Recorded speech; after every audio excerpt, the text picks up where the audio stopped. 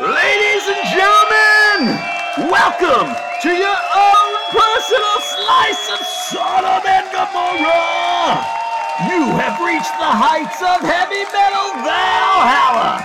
This is the Sunset Strip.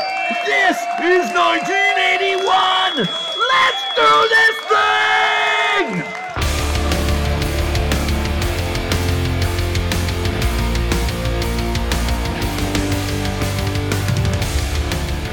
John! You're gonna need to speak up today. There are too many scantily clad women and spandexed wild men maniacally cheering. It's also clearly time for us to explore the earliest days of glam metal in 1970s and 80s Los Angeles. Holy shit! Are you ready for this? Sure. You're bringing me down, man. You seem to have enough enthusiasm for the both of us. I probably do have it covered. I did a lot of blow before the episode, so yeah. we should be good to go. Yep. I am so very ready. As has been well documented on this podcast, I grew up exceedingly well steeped in pop metal, and most particularly in that especially virulent strain of pop metal that is sometimes known as hair metal, sometimes known as glam metal, and always known as a fucking delightful melange of music theater and exuberant excess. What could possibly be better, John? I'm going to refrain from answering that question. Let's continue. Your answers will all bring me down.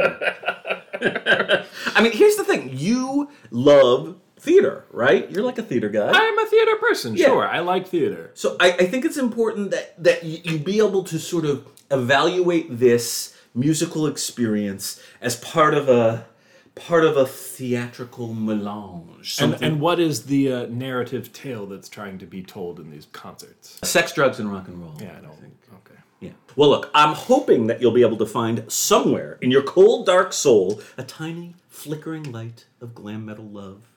Honestly, I think that by the end of this exploration, you'll be all decked out in lipstick and tight leather. That seems unlikely. Could we do a photo shoot if that does happen? If that happens, we may absolutely do a photo shoot. Yes. So, John, you have had a goodly amount of time to reflect on this particular project at this point, so I'm wondering what you bring to the table. You haven't spent any time reflecting on it. Are you saying that simply because it's been a long time since we last recorded? Yeah. Because you're well aware that I literally listened to the 4 songs you asked me to less than 3 hours ago. You know, I remember early episodes when you, listened to things multiple times. You were, really, sort of, coming to the table with all the information ready to go. I think my freewheeling opinions are more entertaining. You found your shtick and you're gonna go with it. Yeah, a sort of just a complete state of ignorance really suits me. Yeah, all right. I'm not going to disagree with that. I think that's perfectly fair. All right, well, I guess the question then is, based on your 3 hours ago experience and based on the time you've spent with me and the time you've been alive and whatnot, what do you actually know about glam metal? Fucking nothing. I have, more so than any sort of sound, I have, mental images in my head of what I would associate as kind of hair metal. Okay, you know kind of the look of the artist. The visual aesthetic I'm familiar with. Okay. The sort of overall sound I couldn't put into words, but it's pretty identifiable in its aural aesthetic. I mean, a little bit of Rock of Ages. Sure. A little bit. All right, well, here's the thing. This is truly an epic tale. It is a narrative opus of Wagnerian proportions, so magnificently theatrical that I've decided to frame it as a prologue and 3 acts. In fact, there's so much dang info that we need to cover that I'm going to break this episode into 2 separate parts. The prologue in Act 1 will set us the stage during the 1970s, while in Acts 2 and 3, we will dive deeply into the early 1980s explosion of glam metal on the Sunset Strip. John, strap yourself in. We've got some serious business ahead of us. Are you ready to enter the HM 101 time machine and to travel back in time for the prologue with which we shall begin this foray into deepest musical depravity? Sure. Okay. Prologue. Welcome to jolly old England in March of 1971. Alas, we're quite far removed from the sunny, warm Los Angeles of the 1980s, no? I don't fucking know. I wasn't there. Have you been to England? Actually, no, I've not. No, I haven't either. It's about We just assume, because of the poorly seasoned food and the bad teeth, that the weather also always sucks. Yeah, I feel like it's jolly but cold. These are my thoughts. Burr. Hey, we're in England. Oh, got it. Where else could we be? Where indeed. The teeth are terrible. And yet, we have arrived at an important moment in the prehistory of glam metal. Once, long ago, there was no glam metal. There was only glam.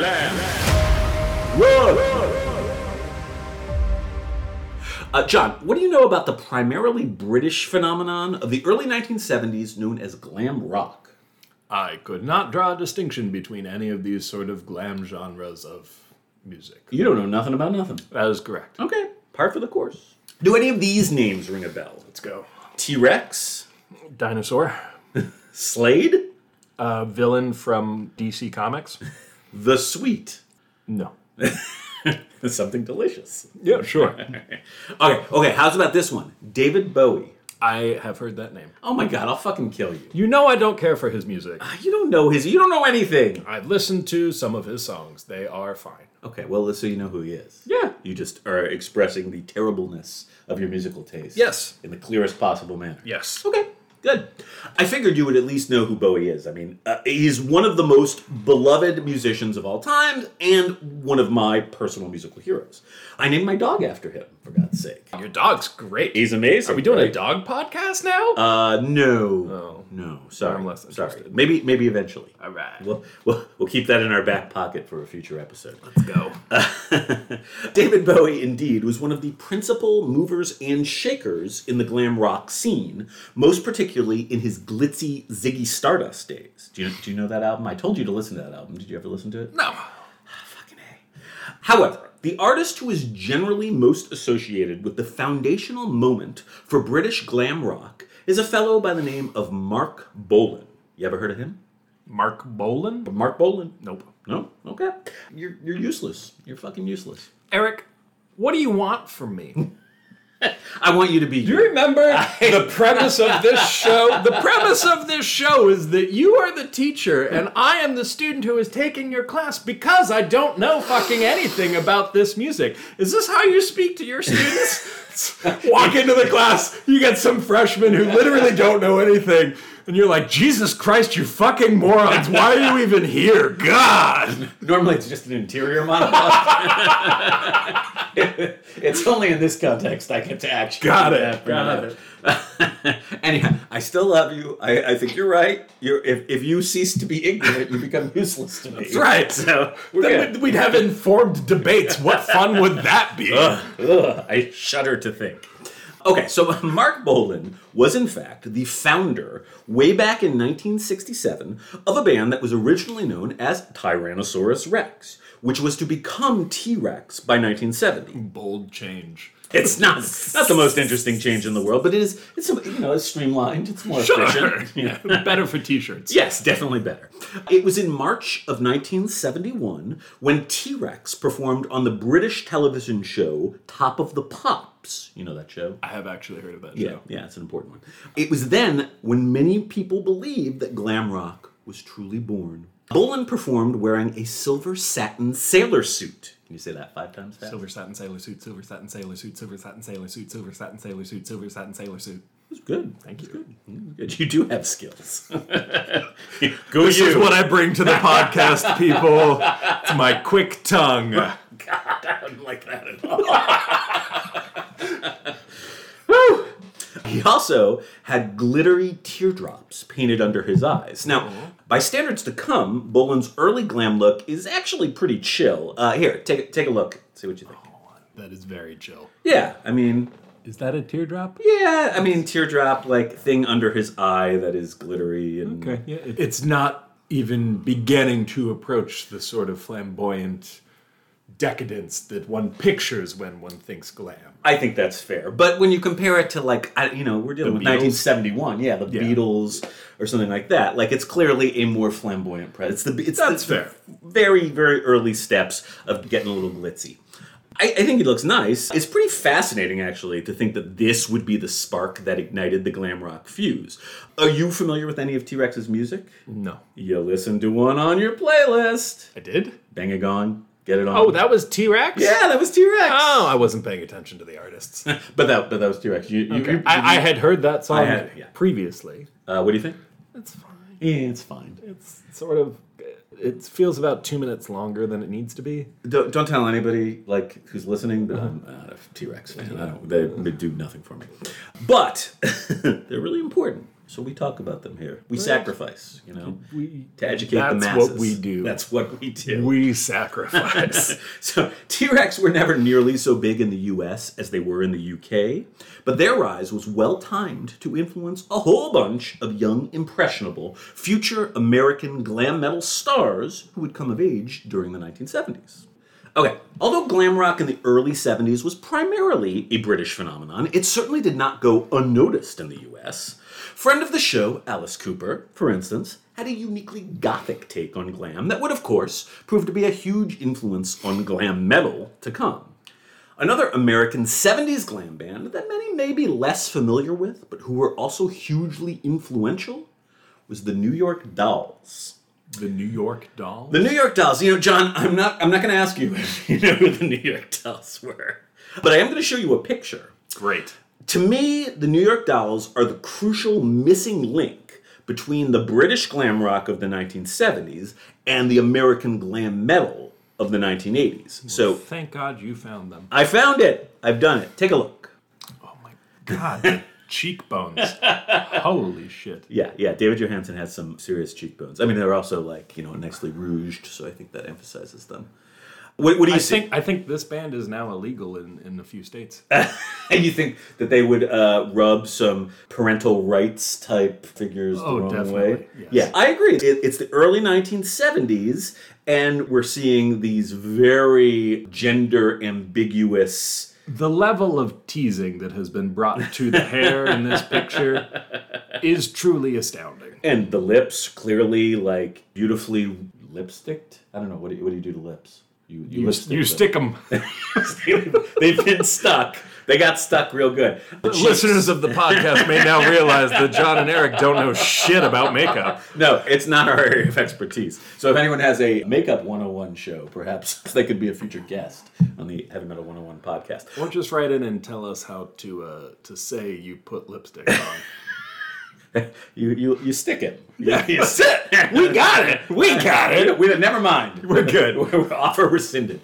Well, I think, long story short, would you agree that this probably looks more like your image of glam metal than what you saw with Mark Bolan? Yes, with the caveat that it's still not shiny enough in the clothing. Good, and it's not. It's not quite there yet. It's the makeup has definitely gotten androgynous. The hair has gotten bigger. Big hair, for sure, big hair. And the outfits, I would describe the outfits as flamboyant, but not shiny, not sparkly. Definitely not shiny. Yeah. No. Now, interestingly, despite their wildly androgynous look, musically, the New York Dolls were actually a proto-punk band. They formed back in 1971 and released their self-titled debut in 1973, which is fully 3 years before the Ramones' debut more or less officially kicked off punk as truly a thing. The Dolls are probably more a significant footnote in the history of heavy metal than actual participants. I would say they're actually really important in the history of punk.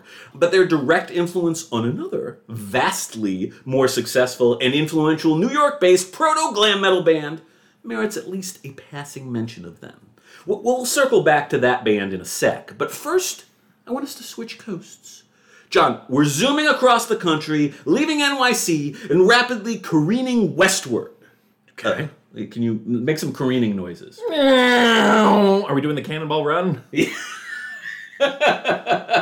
If only Burt Reynolds were here with us today. If only. Yeah. All right. We He's Cannonball a big ran. glam metal guy. He was huge. Yes. The Burt Reynolds Dinner Theater in Jupiter, Florida. It's a lot of glam metal performances. All right. Anyway, Cannonball Run. Good. We need, briefly, to talk about a rather crucial California-based band who was led by a shredding lead guitarist and a blonde-maned, charismatic singer. John, do you have any idea who I might be talking about? Shredding lead guitar, blonde singer. From California, Bob Seger and the Silver Bullet Band. You're such a fucker. You're just a fucker. Okay. To be clear, this band was not called Van Halen. That's the band that you were supposed to assume it was. Oh, see, that was the obvious answer, but it felt so obvious that I was like, I can't make it. It's got to be Bob. I got to come up with something. It's just going to piss him off. I set him up and you fuck it up. That's my job. All right, good. This band was called Montrose. Montrose. Montrose? Yes, Montrose. You a Montrose fan? You didn't like the music on the playlist, so I don't think you're... No, I mean, I remember... I can't remember the name of the song that you made me listen to. I do actually remember that one of them was by Montrose, though. Yeah. Well, we'll talk about that momentarily. So Montrose was the brainchild and namesake of a seasoned session musician, guitarist Ronnie Montrose, and featured the vocal talents of future Van Halen frontman and tequila magnate Sammy the Red Rocker Hagar. Montrose came together in 1973, releasing a self-titled debut album that same year, and truly taking some great strides towards establishing the sonic template that Van Halen would perfect just a few years later. Now here's the thing. In so doing, despite the fact that they didn't especially look the part, more so than any of the other proto-glam metal bands we've thus far named, Montrose are the band that most significantly helped to establish the hard-rocking, good times sound of glam metal to come. If we're to assume that Montrose is a band that went a goodly way towards establishing the sound of glam metal, perhaps now is a good time to take our first pause for some assigned listening. John, how does that sound? You're going to make him listen to this song? I'm going to make him listen. I checked the playlist to see what song it was. I can't believe you're going to make him listen to it. I'm going to make him listen to it. They're going to love it. Good luck. Okay, all right. Before we listen, let me provide some context that may help them to appreciate it more. Are you going to take them back 40 years to when this was relevant? Spiritually, yes. Okay, good. We're going to take a listen to Rock Candy from Montrose's eponymous debut album. Before we listen, I'm going to lay out 4 musical attributes of the glam metal to come that I think can be found in this recording. John, while I know that you are both tone-deaf and monstrously inattentive, I do want you to listen for the following things. Wow! That was pretty harsh. Felt good. Maybe I'll take it back. I'll give you a chance. Here's what we're listening for. You ready for this? All right. All right, number 1, a blues-based, harder rock sound favoring memorable, hooky choruses. 2, a good times-oriented lyrical content, primarily wallowing in the unholy trinity of sex, drugs, and rock and roll, and with a particular inclination towards lewd, sexually graphic wordplay. Number 3, a charismatic, gravel or nasal-voiced frontman, singing in a high tenor range.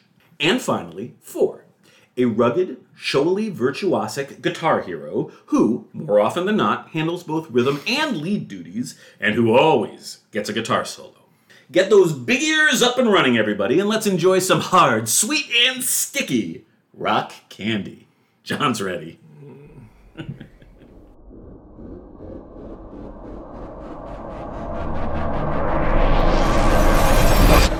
So, John, was Eric! I have to know, was your rock candy hard and sweet and sticky?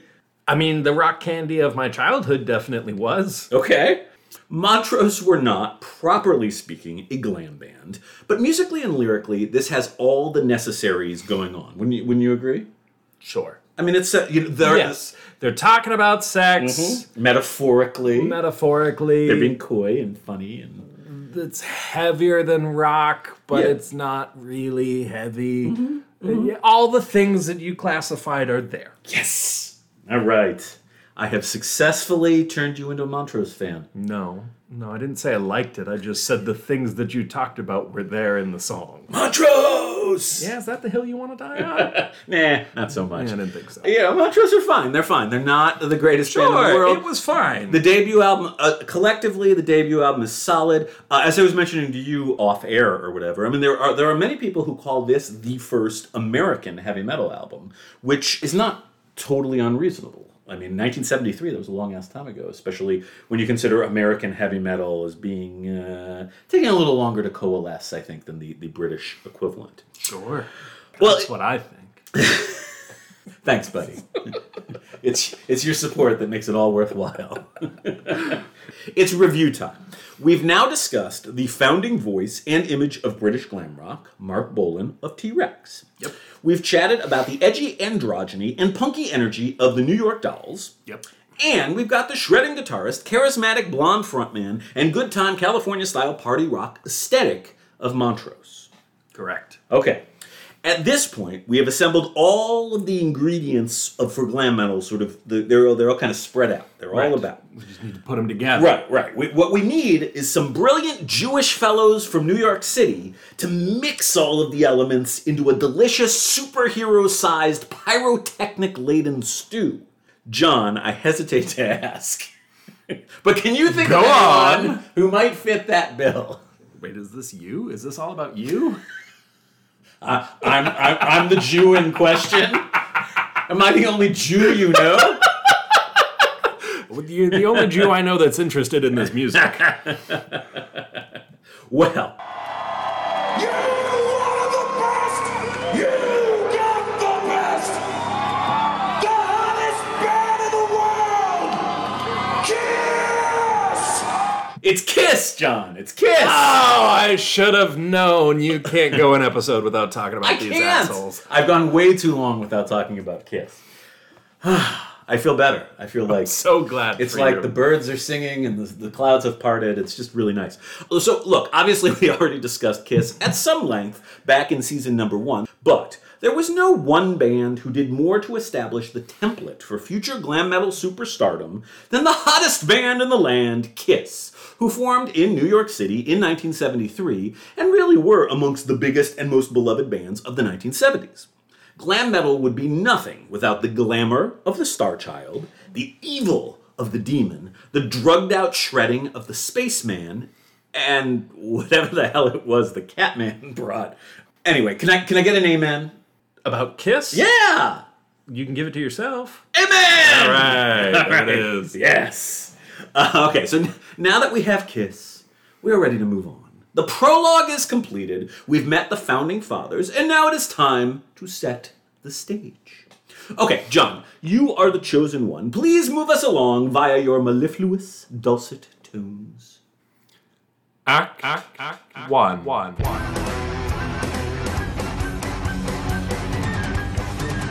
John, what do you know about the Sunset Strip? Relatively little, quite honestly. Have you been to LA? Like when I was very young. Okay. Not as an adult. Okay. So you're no expert on the City of Angels. No. Okay. Well, if pop metal has a mecca, then its name is the Sunset Strip. So what the hell is it? Where the hell is it? Okay. So we're going to clarify some deets. When we refer to the Sunset Strip, what we're talking about is a 1.7-mile stretch of Sunset Boulevard, which is one of the major thoroughfares that runs through Los Angeles. Specifically, the strip goes through West Hollywood, starting at its border with Beverly Hills, and ending with its border with the city of Los Angeles proper. So we've got geography on Heavy Metal 101 yet again. I feel like this is like our new thing. We did this with the Mississippi Delta last time, too. That's true. Should we just make this a geography podcast? No, we should not. We should steer clear of this topic. Should I pull up some maps whenever and we can just possible? describe? Yes, let's bring up a map, and now we'll read to you everything that we see on the pull up Google Satellite, and we'll describe what buildings are there. Okay. Well, anyway, culturally, I think the important thing to note is that until the year 1984, the Strip was actually in an unincorporated area of Los Angeles County, and it wasn't under the jurisdiction of the Los Angeles Police Department. So you're saying it was just a lawless... Yeah. It was a no man's land, and it was perfectly situated to become a playground for, people who wanted to get it on and bang a gong and didn't talk about stick that their song. lips. Well, it exists. Sure. Do you want to talk about it? I just feel like you're bringing it up because it's theoretically relevant to this episode, and yet we completely omitted any discussion of that song in the episode. We can go back and talk about it. I really don't want to. I didn't think it was very good. No, it's not a great song. Okay. But if you wanted to get it on or to bang a gong, you could do so legally in the Sunset Strip before prior 1984. to 1984. Got it.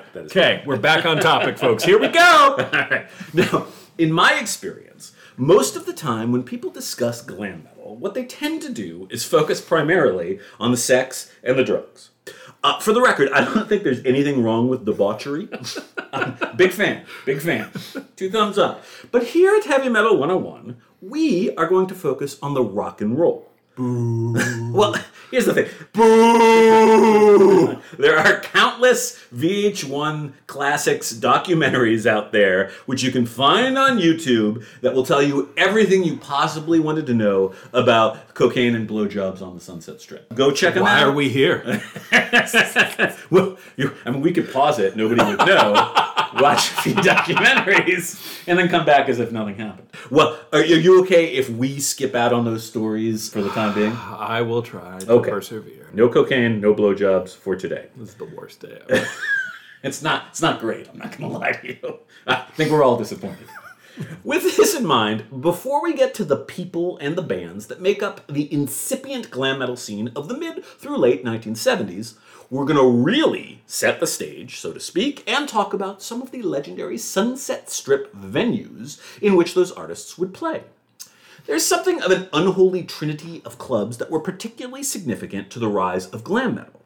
The Whiskey A Go-Go, more often known as simply The Whiskey, which opened on January 16th, 1964, and is still packing them in to this very day. There was Gazzari's, which opened on February 21st, 1967, and closed its doors forever in 1993. And the much-beloved Starwood, which burned ever so brightly between 1973 and 1981, and was particularly notorious for allowing scantily clad teenage girls in as patrons. Yikes. Yeah, it seemed less problematic when I was in my, teens and stuff than it does now. Not great. Well, we can see why it closed in 1981. It's pretty gross. Yeah. Now, just so you can get a sense of scale, the Whiskey, which is probably the most prestigious of these 3 venues, has a capacity of just 500 people. So we're talking about some relatively intimate performance spaces here. Mm-hmm. So who was playing at these venues? Let's talk proto-glam metal bands on the 70s Sunset Strip. Huzzah! I think probably the first thing to realize is that we're talking about the mid to late 1970s. And these earliest developmental years for what was to become glam metal were also the years of both punk rock and new wave's ascendancy. It was a complicated time in which hard-rocking proto-glam metal bands sometimes shared bills or even membership with punk and or new wave bands, and that while these scenes certainly did share some amount of animosity towards each other, there also was quite a lot of cross-pollination going on across all of them. Few bands are more representative of this melange of rock styles than the merry collective of eclectic musical misfits known as the Runaways. Now, John, I was surprised when I spoke to you about this earlier, but you can tell all the nice people. Are you a fan of the Runaways? I don't know the Runaways from any other band that we've talked about today. Well, for the record, my daughters adore the song Cherry Bomb and are both big Joan Jett fans, particularly. So I think I did something right. Okay, I got nothing against Joan Jett. She's cool, right? Sure. Do you hate yourself for loving me? You do a little bit, don't you? The way you just stopped and made direct eye contact with me while you said that. It was kind of moving, right? We had a moment. All right. So, I mean, long story short here, you don't really care about the Runaways. Like, they what you know of them, is all you know of them the 2 songs on the playlist? As far as I know. I mean, that very well could be the case. I mean, as I learned, your ignorance knows no bounds. That's correct. You think something's common knowledge, I'm here to disprove that. Correctamundo. So to date, we've spent a lot of time on this show talking about a whole lot of dudes. So first and foremost, it's important to note that the Runaways were an all-female band. Oh, I know you drive me wild. Sorry, I just looked them up. So I do drive you wild. Shut up. Yeah, good. You're getting there. You know things. Musically, they always had at least one foot in punk and the other in hard rock / heavy metal, and at least a bit of a glam rock underpinning. I'd be hard-pressed to definitively call them a heavy metal band, but they were most definitely an integral part of the proto-glam metal scene on the Strip. They were formed in sunny Los Angeles by drummer Sandy West and the aforementioned future icon and hero to Eric's daughters, Joan Jett. after the two fell into the orbit of legendary LA scenester and, sadly, alleged rapist Kim Fowley, who would go on to manage the band and produce a number of their albums and also, eventually, allegedly, to rape bass player Jackie Fox. Now that is super, super fucked up, no doubt. But speaking of Jackie Fox, I actually have a much more pleasant aside about her. What might be called a fun fact. Do you want to hear my fun fact about her? Yes. Oh, good. So Jackie Fox, whose actual name is Jacqueline Fuchs, eventually left music and became an attorney, which is totally fine, but not particularly a fun fact. It just is what it is. The fun fact part is that back in 2018, while I was watching Jeopardy with my lovely wife, we happened to catch this same Jacqueline Fuchs over the course of a 4-night winning streak as Jeopardy champion. How cool is that? Yay! I thought you'd be excited about that. You know, a lawyer won money on Jeopardy. Woo! Former bass player for the Runaways becomes successful attorney, becomes 4-night Jeopardy champ. Like, that's a really interesting person. Wow. And she was the like, fucking American dream right there. I kind of agree. You don't think? I think. God. What do you care about? Very little. Yes. Honest answer. Anyway, I should probably mention that when the Runaways formed, drummer West was 15 years old. That's wild. Yeah, Jet, by contrast, was a mature, world-weary 16-year-old. These were kids. The classic lineup, as featured on their first 2 albums, included Joan Jett on rhythm guitar and sometimes vocals, and Sandy West on drums, as well as Cherry Curry on lead vocals, Jackie Fox on bass, and future pop metal icon Lita Ford on lead guitar. Aside from the time and the place, another reason the Runaways are a part of this discussion is due to the musical tensions between their 2 guitarists, the more punk-oriented Jet and the more metal-oriented Ford, both of whom would go on to have successful solo careers following the Runaways' implosion in 1979. Let's get ourselves a sense of how things were actually sounding on the Strip in the mid-1970s. For our assigned listening, I wanted to choose something from the Runaways' second album, Queens of Noise, which is from 1977. It's a more hard rock / proto-metal album than their considerably punkier debut. What better way to truly transport ourselves to this time and this place than with a song called Hollywood? John, could you please give us just a smidgen of the lyric to get us in the mood? Each day at home I scheme for the fame and fortune dream. Going to be a superstar with my fancy clothes and cars. Hollywood, it feels so good. I feel like that could be a page torn from your diary. You have obviously not read my diary. I haven't. I respect your boundaries. I want you to know that. Now, this passage is pretty much the glam metal ethos in a nutshell. So, John, put on your fanciest cavortin duds and take us to Hollywood, circa 1977.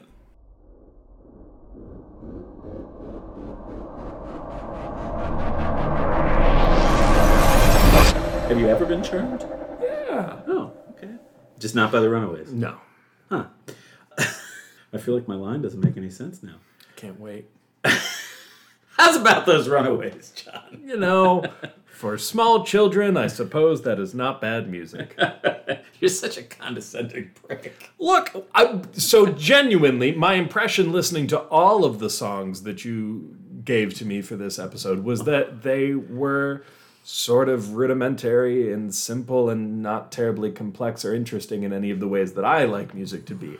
They were not bad, they were not offensive. I could understand why people would find enjoyment in them, as there is nothing to take umbrage with.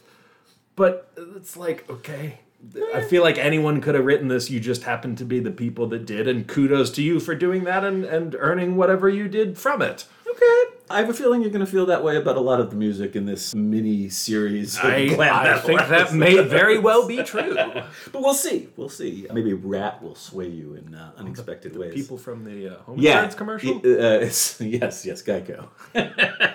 It's what's for dinner? Is that their motto? Geico? It's what's for dinner? Yeah, I think you got it. Let's go on. Okay. Moving along. Look, I can't argue but that Cherry Bomb is most certainly the Runaways' masterpiece, but generally I prefer the material on Queens of Noise to their self-titled debut. It's got a more hard rockin' sound, and that is right up my alley. Regardless, I think this is some very cool stuff, and it helped to demonstrate oh so clearly that the girls could rock every bit as hard as the boys could, which, was a bone of contention for most of the history of rock and roll, sadly. At this point, we find ourselves on a mid-1970s Sunset Strip awash in a drug-addled, complicated stew of punk, new wave, and proto-glam metal bands, all trying to find their fame and fortune in glittery Hollywood. It's probably worth reminding everyone that by the late 1970s, the hard rockers were viewed by many as out-of-date relics. The conventional wisdom was that heavy metal was over, and that punk and new wave were the music of the future. Before we come to our climactic Act 1 finale, which will help us to neatly disprove this foolhardy hypothesis, let's quickly take a peek at a few of the future glam metal scenesters who made their way to the promised land that was the Sunset Strip over the course of this proto-glam metal era.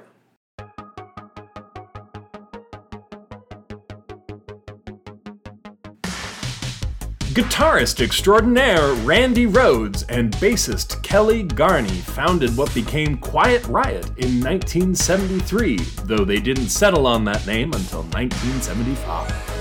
In the mid-1970s, Quiet Riot were among the most significant hard rock rivals on the Strip to the mighty Van Halen, though it's worth noting that Van Halen's 1977 signing with Warner Brothers dwarfed the prestige of Quiet Riot's signing in that same year with Sony Japan. It would be a nearly completely different lineup that was to make massive international pop metal waves in 1983 via Metal Health. Also on the scene at this time was a band led by singer Stephen Pearcy called Mickey Rat, R-A-T-T, that had been originally founded under the rather unfortunate name Crystal Pistol in 1974. This is the band that would of course become Rat in 1981.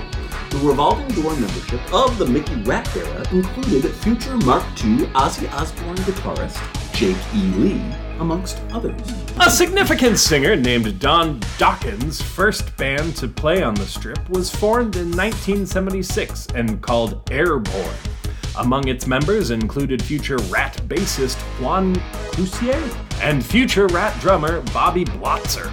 The original lineup had fallen apart by 1978, and by 1979, when the band released a first single entitled Hard Rock Woman, it was under the new name Dokken. I cannot believe I pronounced that correctly. I was amazed, actually. I totally thought I was going to make fun of you. The band that would eventually become Great White had its earliest stirrings when singer Jack Russell met guitarist Mark Kendall, and the two began playing together. This would eventually crystallize into a project that was known as Dante Fox for most of its time as a club band on the Strip. Worth noting is that the band's development was interrupted for a time at the end of the 70s, when Russell was arrested for shooting a maid during a robbery while high on PCP. For the record, she did not die, thankfully, though he was sentenced to 8 years. However, he ended up serving just 18 months before being released and rejoining the band. Now that's quite a fishtail, no? So, as wild and alarming as it is that this person shot someone in a robbery while high on PCP, what's infinitely more concerning to me is that some parents out there named their son Jack with the last name Russell. As in the terrier. Yeah. I actually do not know for sure if that's a stage name or not. I would have to. Even more alarming if he decided that his stage name was a yappy dog. This is not the end of Great White's tragic history. They're the band that eventually in the 21st century had the club fire where over 100 people died because of their pyrotechnics gone awry. Yeah. Great White has had an interesting checkered past. Yikes. Yeah. All right.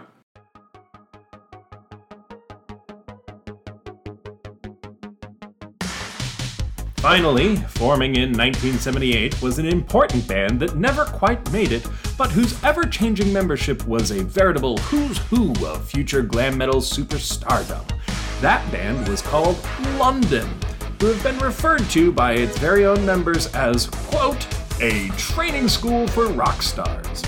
One-time Londoners who would go on to stardom included future Motley Crue bassist Nikki Sixx, Blackie Lawless, the future singer of Wasp, future Guns N' Roses guitarist Izzy Stradling, and drummer Steven Adler, And future Cinderella drummer Fred Curry.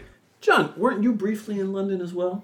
No, as we discussed earlier, I've never been to England.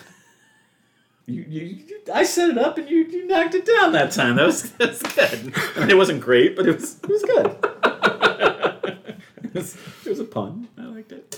Okay, anyway, how freaking cool would it have been to party with all of these dudes on the Sunset Strip in the late 1970s? There would be cocaine, there would be the aforementioned blowjobs, like, you know, it would be a good time, right? Sure. Like, I think these dudes would love us, right? We'd be hanging out. I do not think any of these people would like me, no. I'm sure you would get along with them just fine. I tend to piss off everyone everywhere I go. I can see you being a bit of a drag on the scene, if we're to be totally honest. Okay, so all of those bands, or at least many of their individual members, would go on to do great things over the course of the first wave of LA glam metal in the early 1980s. However, there was just one. There can be only one band that managed to emerge from the hard rockin' segment of the LA scene and who would utterly change the world in the late 1970s and beyond. John, any idea which beloved Heavy Metal 101 season number 1 featured band I might be referring to? Are we talking about Van Halen again? Yes, Van fucking Halen! Amen!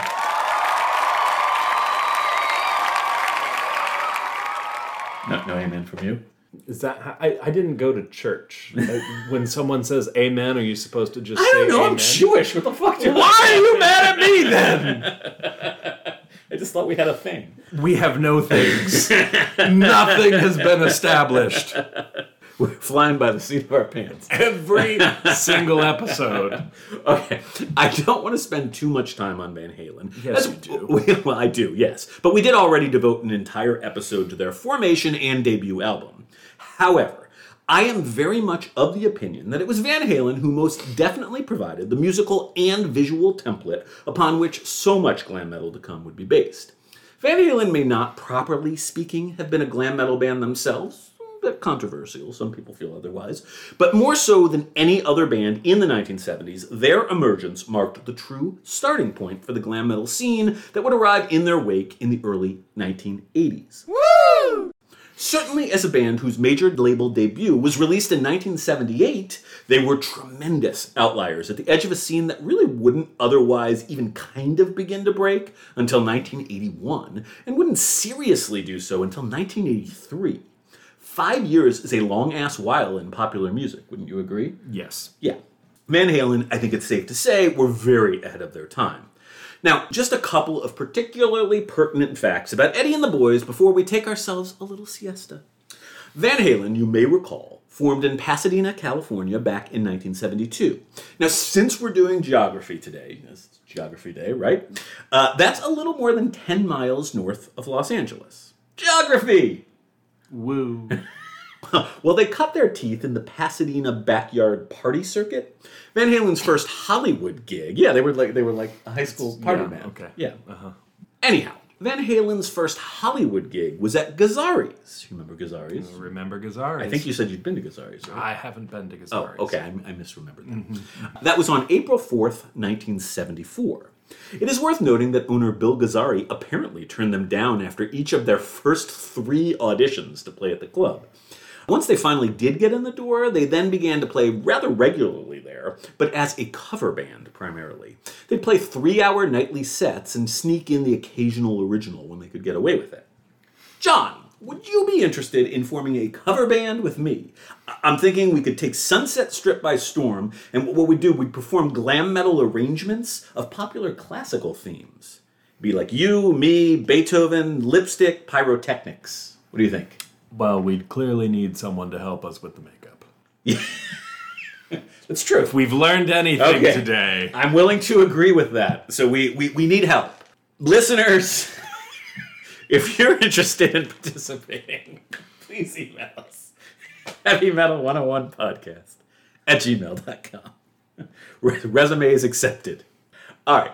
We're going to file this one away for future consideration. So Van Halen had a steady run of regular gigging at Gazzari's for an entire 2.5 years before playing their final gig there on October 17th of 1976. That's just a few short weeks before I was born, incidentally. Wow, you're old. I know. Holy shit, am I old. Not as old as Van Halen, though. It was very shortly thereafter, on November 2nd, 1976, 3 days before I was born, when Gene Simmons and Paul Stanley of KISS, who were then superstars casting about for a band to mentor, saw Van Halen playing a gig at the Starwood. They were actually sharing the set with a band called The Boys, that's Boys with a Z, who, it should be noted, counted among its members future Dokken guitarist and drummer George Lynch and Wild Mick Brown. Legend has it that the guys from KISS had actually come to see the Boys, but were simply blown away by Van Halen. Gene Simmons of that performance said, quote, "My fucking God, listen to these guys." That's basically what you said after listening to the first Van Halen album, right? I like Van Halen. Yeah, you liked it. I like Van Halen. You were not quite as enthusiastic as Gene Simmons, maybe, but you liked them. Well, I've never been as enthusiastic as Gene Simmons about anything in my life. Okay, I think that is accurate. Well, do you think that that's the kind of thing people say about our podcast when they listen to it? What was the line again? My fucking God, listen to these guys. I think it goes more like, my fucking God, listen to these guys. I could see that. All right. As we previously discussed, Simmons would go on to record Van Halen for what became the Zero demos, in sessions first in Los Angeles and later in New York City. The not-so-wonderful result of all this was a meeting with KISS's manager, Bill Aucoin, in which he famously declared, "I don't see any commercial potential." We should probably wrap up on Van Halen. While we know that the KISS connection didn't work out for them, it would be at later gigs, also at the Starwood, on the evenings of February 2nd and 3rd of 1977, that producer Ted Templeman and Warner Brothers label chairman Mo Ostin heard Van Halen, leading to them being signed to Warner Brothers within 24 hours. Apparently, there were approximately 20 people at the Starwood show the night Van Halen got discovered. And thus began the Sunset Strip's legendary status as the place where the streets were paved with groupies and glam metal dreams really could come true. Huzzah. John, we have reached the climactic conclusion of Act 1. It feels like a climax. Yeah, I feel like I'm like sweating. You're maybe working too hard. I might be. Well, I would say that we've set the stage. Yes. We've definitely met some of our formative characters. Sure. We've had some laughs. Always. Yeah. We've listened to some music. You could call it that. We did a bit of blow. Just a little bit. Oh, skosh. I think it's time for an intermission. How does that sound? Thank God. I thought you'd like that. Okay, so everyone remember, if you love the show, and I'm sure you do, please review. If you made it this far and you don't love this show, who hurt you? You don't have to listen to this. You should. You have free will. You can turn this off and go do whatever you want. Why would you tell them that? You're giving people ideas. I feel as though people need to know that they can just walk away from shit if they don't like it. Anyhow, if you do love the show, please review, share, and rate us. And if you don't, do what John says. You can also contact us via email or on the social medias. All the info is in the show notes. I don't think we need to read it. Part 1, blah, blah, blah. Okay. Are we still taking voicemails? Yeah. Have we gotten a voicemail? No. All right. All right. Everybody, take a stretch. Smoke if you got 'em. We'll all be back for part 2 of this monumental magnum opus soon enough, trusty listener. Meanwhile, John, coffee break!